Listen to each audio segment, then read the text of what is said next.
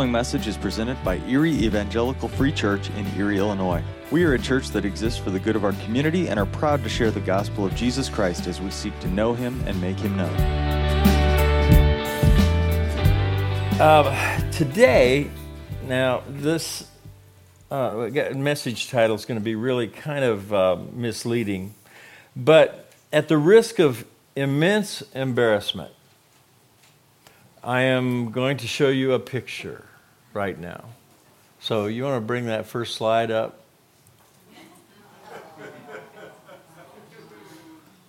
How dare you laugh? We were cool. I mean, 50 years ago we were cool. But, you know, I look at that. We'd been married at that point in that picture. We'd probably been married 20 minutes or something like that. And I love the deer in the headlight look. It's like, and I've been looking at that picture the last few weeks and wondering what was going through our minds at that point. And I kind of started to figure it out. And so if we can go to the next slide.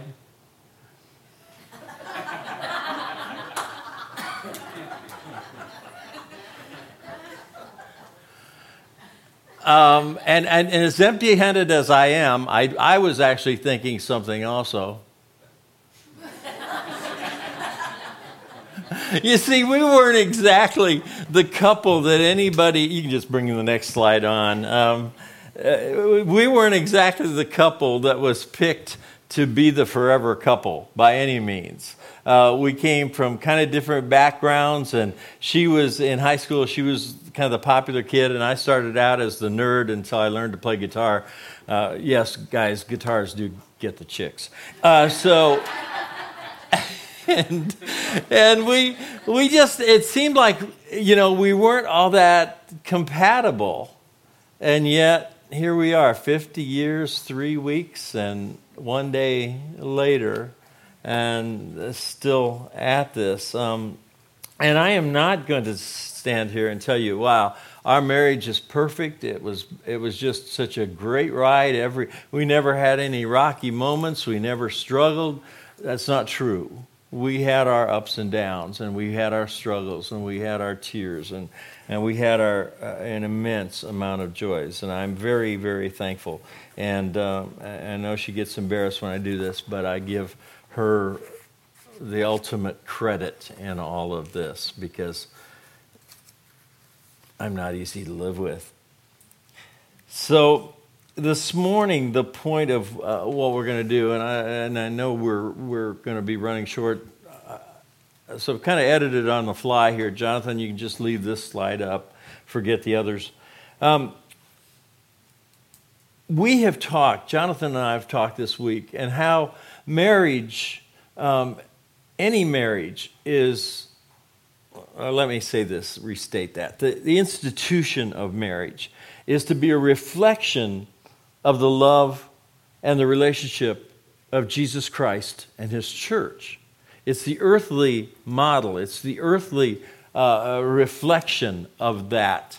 We look at Ephesians 5 and we read verses like, husbands, love your wives. What?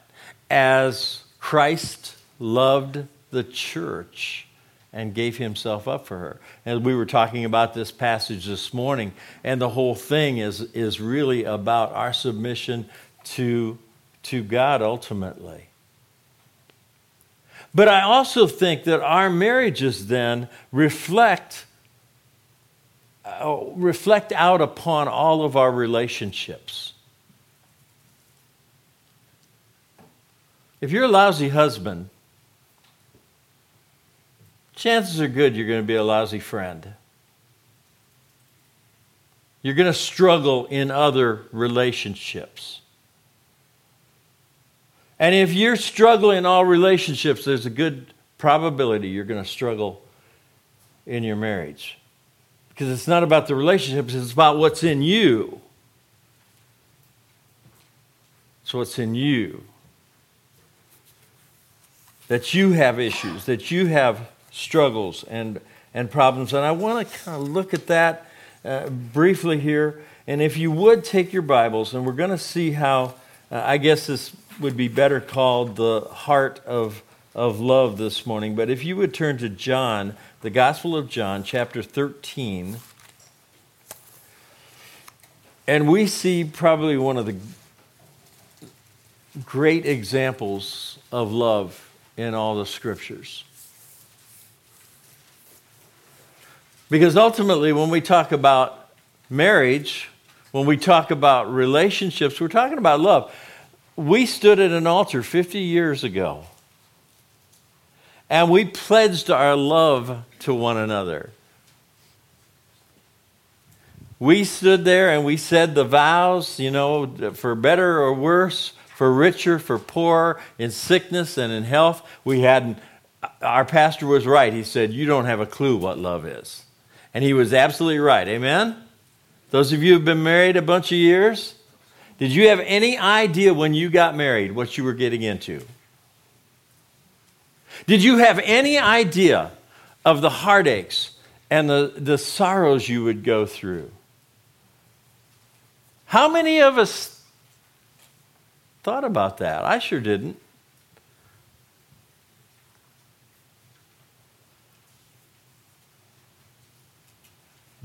And when he said that, I remember being offended, but it was absolutely right.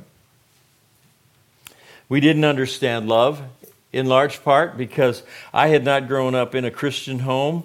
I'd gone to church a few times, went through confirmation in the church and memorized all the right things, the Apostles' Creed and all those other things. And I went to church once in a while on rare occasions when I wasn't doing something else. I would go with my mom and my 3 sisters, and we would go to church. When I didn't go to church, I stayed home, set the house on fire once. That's another story.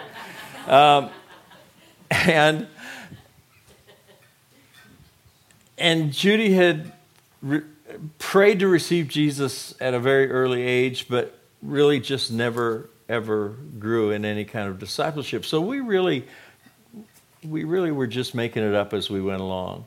It wasn't until we'd been married about 5 years. 5 years. We had known each other all our lives. We had dated for almost 5 years. We were married for almost 5 years before we ever talked about anything spiritual.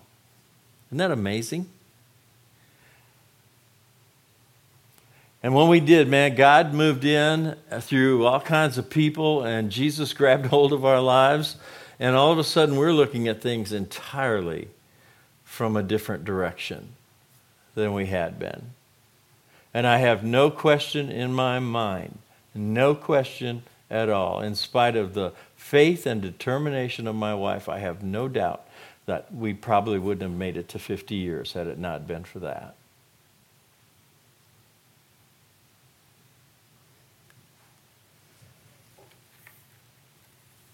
We had to learn to love, and we had to learn to love with the right love. And that's what we see in John 13. It was just before the Passover feast it begins. Jesus knew that the time had come for him to leave this world and go to the Father. Having loved his own who were in the world, he now showed them the full extent of his love. There are different interpretations of that. My personal interpretation is that now he's going to show them in the days and weeks to come and through eternity how much he loves his children. There's going to be a very visible, a very tangible demonstration of that love. And he starts with the meal. There's this, if you want to write down just a brief outline, the first thing was determination. We have to decide that we are going to love one another. We have to decide that you're going to love your spouse, that you're going to love your friends, that you're going to love this church. Whatever relationship is in your brain right now that you're thinking about, there is a level of determination to that. We have been sold this bill of goods that everything's about feelings. Oh man, the song from the 70s just popped in my head. Feelings, nothing more than feelings. What a bunch of drivel. we choose to love. We choose to love.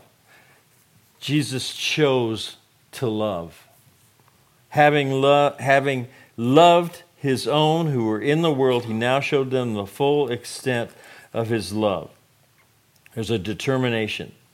The next thing you're going to see is there's a service to this. There's a service in all of this. And I'm not going to read the whole passage. You can do that. But what Jesus does is remarkable and incredible and shocking to his disciples. He gets up in the midst of the meal and he takes the towel and he goes around disciple to disciple to disciple to disciple, and he gets down on his knees and he washes their feet. Now, we've talked about this before. You know that in those days you walked a lot in open sandals at best, and it was dusty and dirty, and you probably stepped in stuff sometimes on the roads. Feet were filthy. It was the job of the lowest servant of all to wash the master's feet. Here the master is washing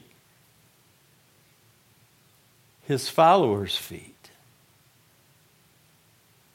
And there's protest. Peter says, wait a minute, don't. Jesus, you shouldn't be doing this. And Jesus rebukes him. There's protest, and then there's betrayal. Judas, who had walked with him all this time, had sold Jesus out.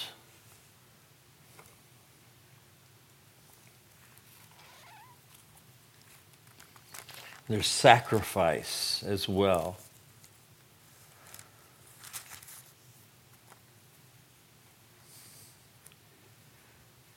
Jesus, knowing that Judas has betrayed him, in verse 27, as soon as Judas took the bread, Satan entered into him. What you are about to do, do quickly, Jesus told him.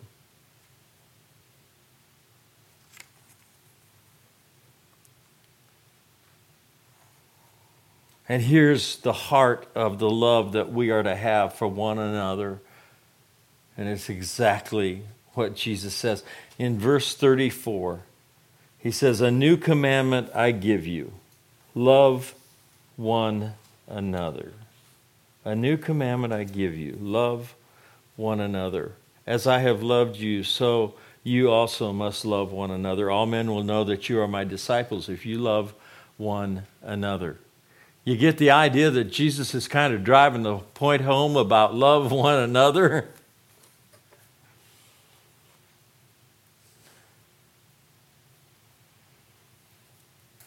Three elements to this one commandment.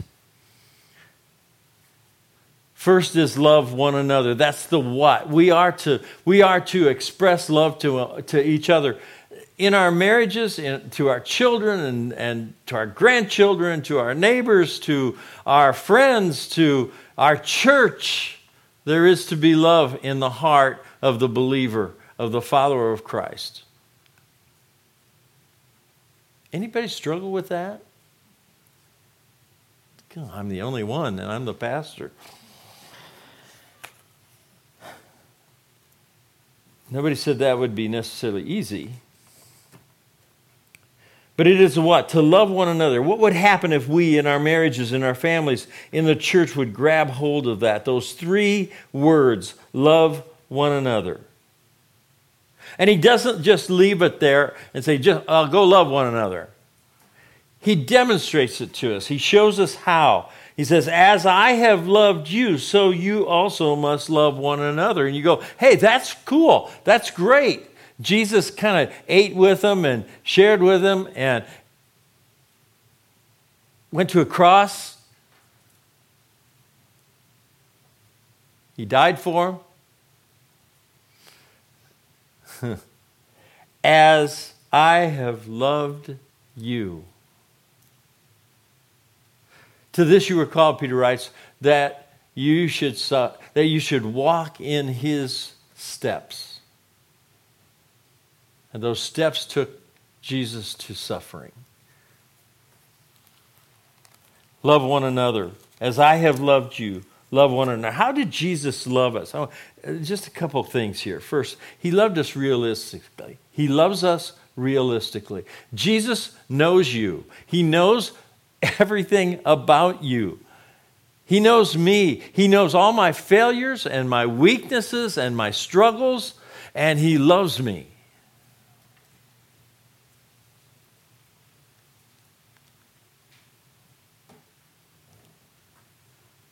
He loves you realistically.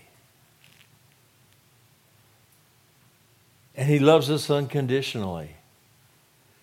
I've heard Jonathan say it before. I've said it before. There is nothing you can do that will cause God to stop loving you.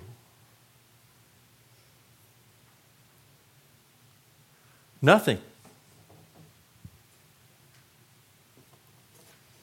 You can reject him. You can call him a liar, a lunatic. You can call him anything you want to call him. You can become an atheist and say, I don't believe there is a God, and God will still love you.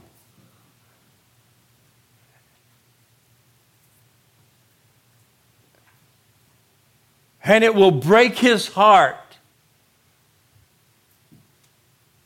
that your unbelief condemns you to hell.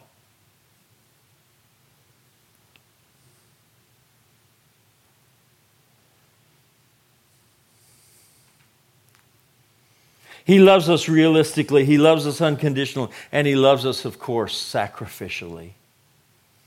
Sacrificially. That's what the cross is all about. It was a sacrifice. What are you willing to sacrifice for the people you love?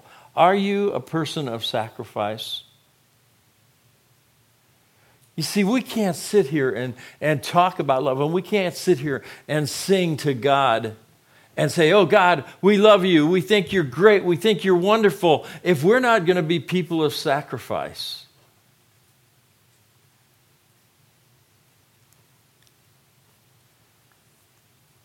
We're called to give.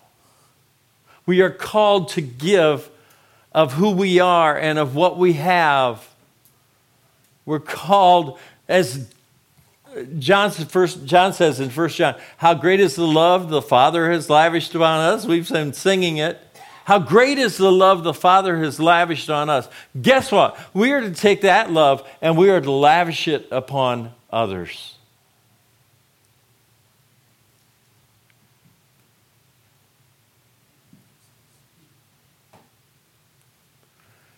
Let me ask you, this is a hard question, and I hate to ask this one because I have to look deep inside as well. Does your spouse, do your friends, do your neighbors, do the people sitting in the chairs around you, do they feel God's love when they are in contact with you?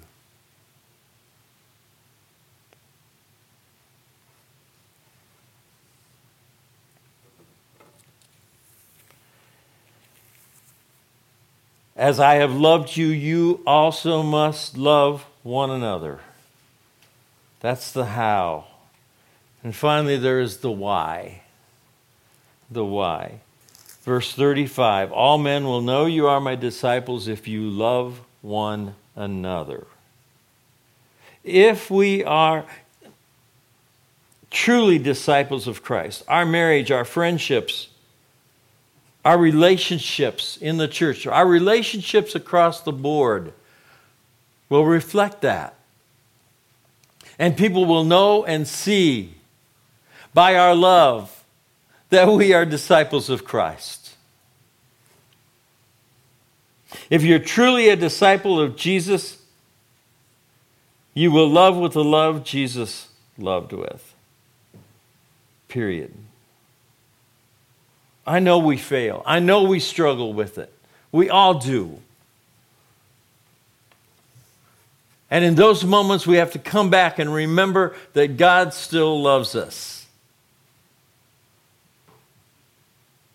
But let's not accept our failures. You see, I've met a lot of people over the years, a lot of church people who say, "Oh, I'm a Christian." And then you start to look at their lives, and there's no reflection of the love of God anywhere in their life. Saying you're a disciple doesn't make you a disciple. By this shall all men know that you are my disciple, that you love one another.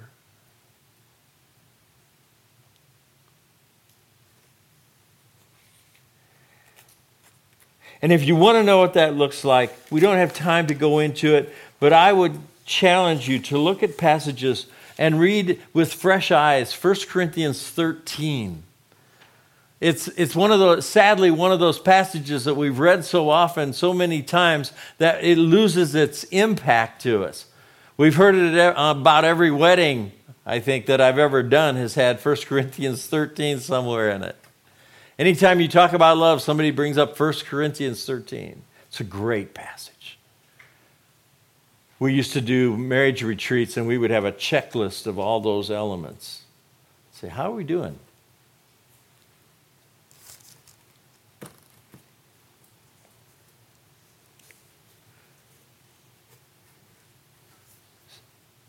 One last thing, and then I will move out of here. We are to love with the love of Jesus. And I know this is pretty basic stuff. But we need to understand something. And if you would turn just turn a few pages back to the book of Galatians and to the 6th chapter of that letter of Paul's.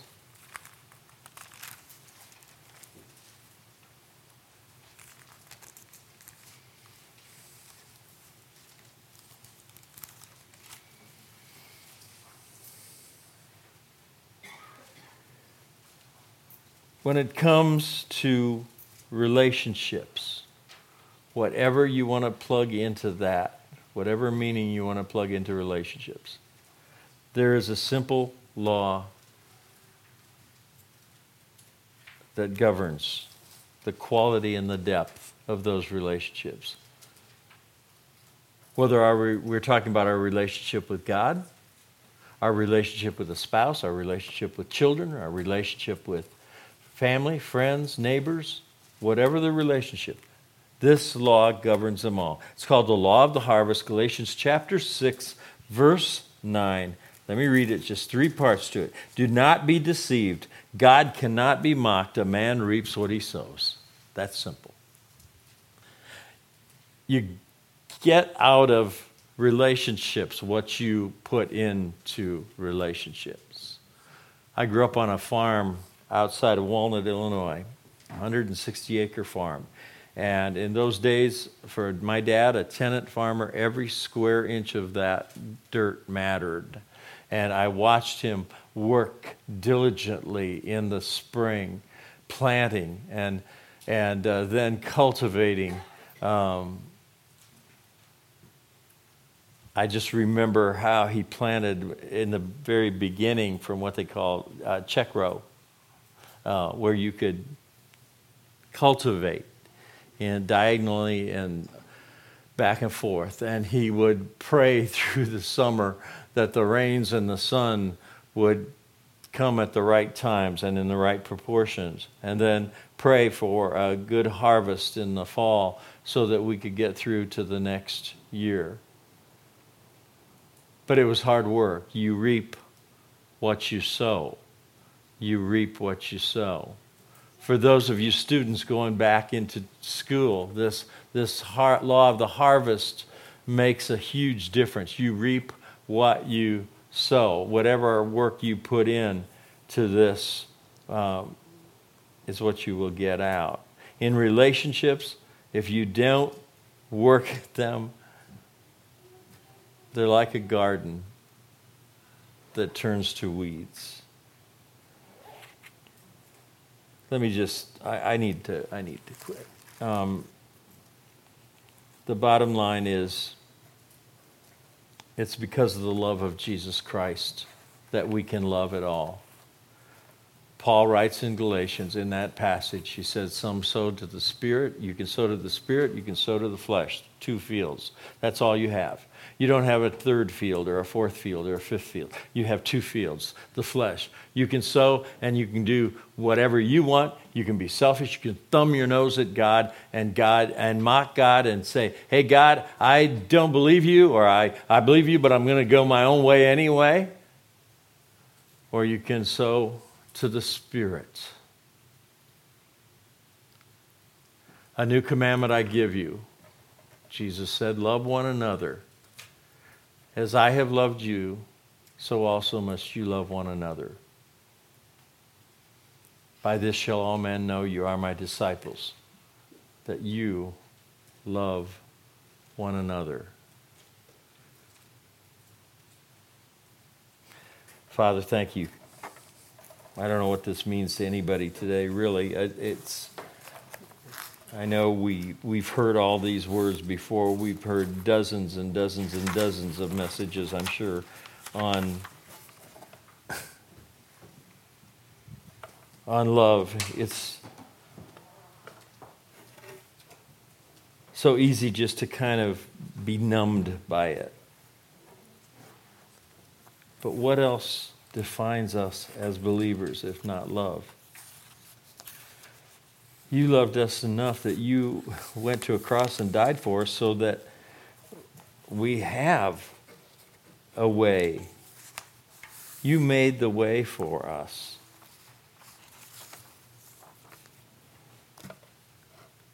And it was painful. It was humiliating. It was hard. And you did it.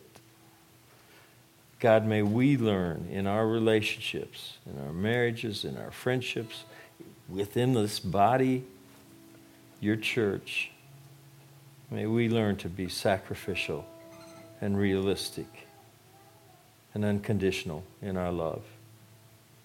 Because of your love, we can love. We thank you for that in Jesus' name. Amen. Thank you for listening to this week's message. If you'd like more information about Erie Evangelical Free Church or our ministries, please visit www.erieefree.com or join us in person at 1409 16th Avenue, Erie, Illinois.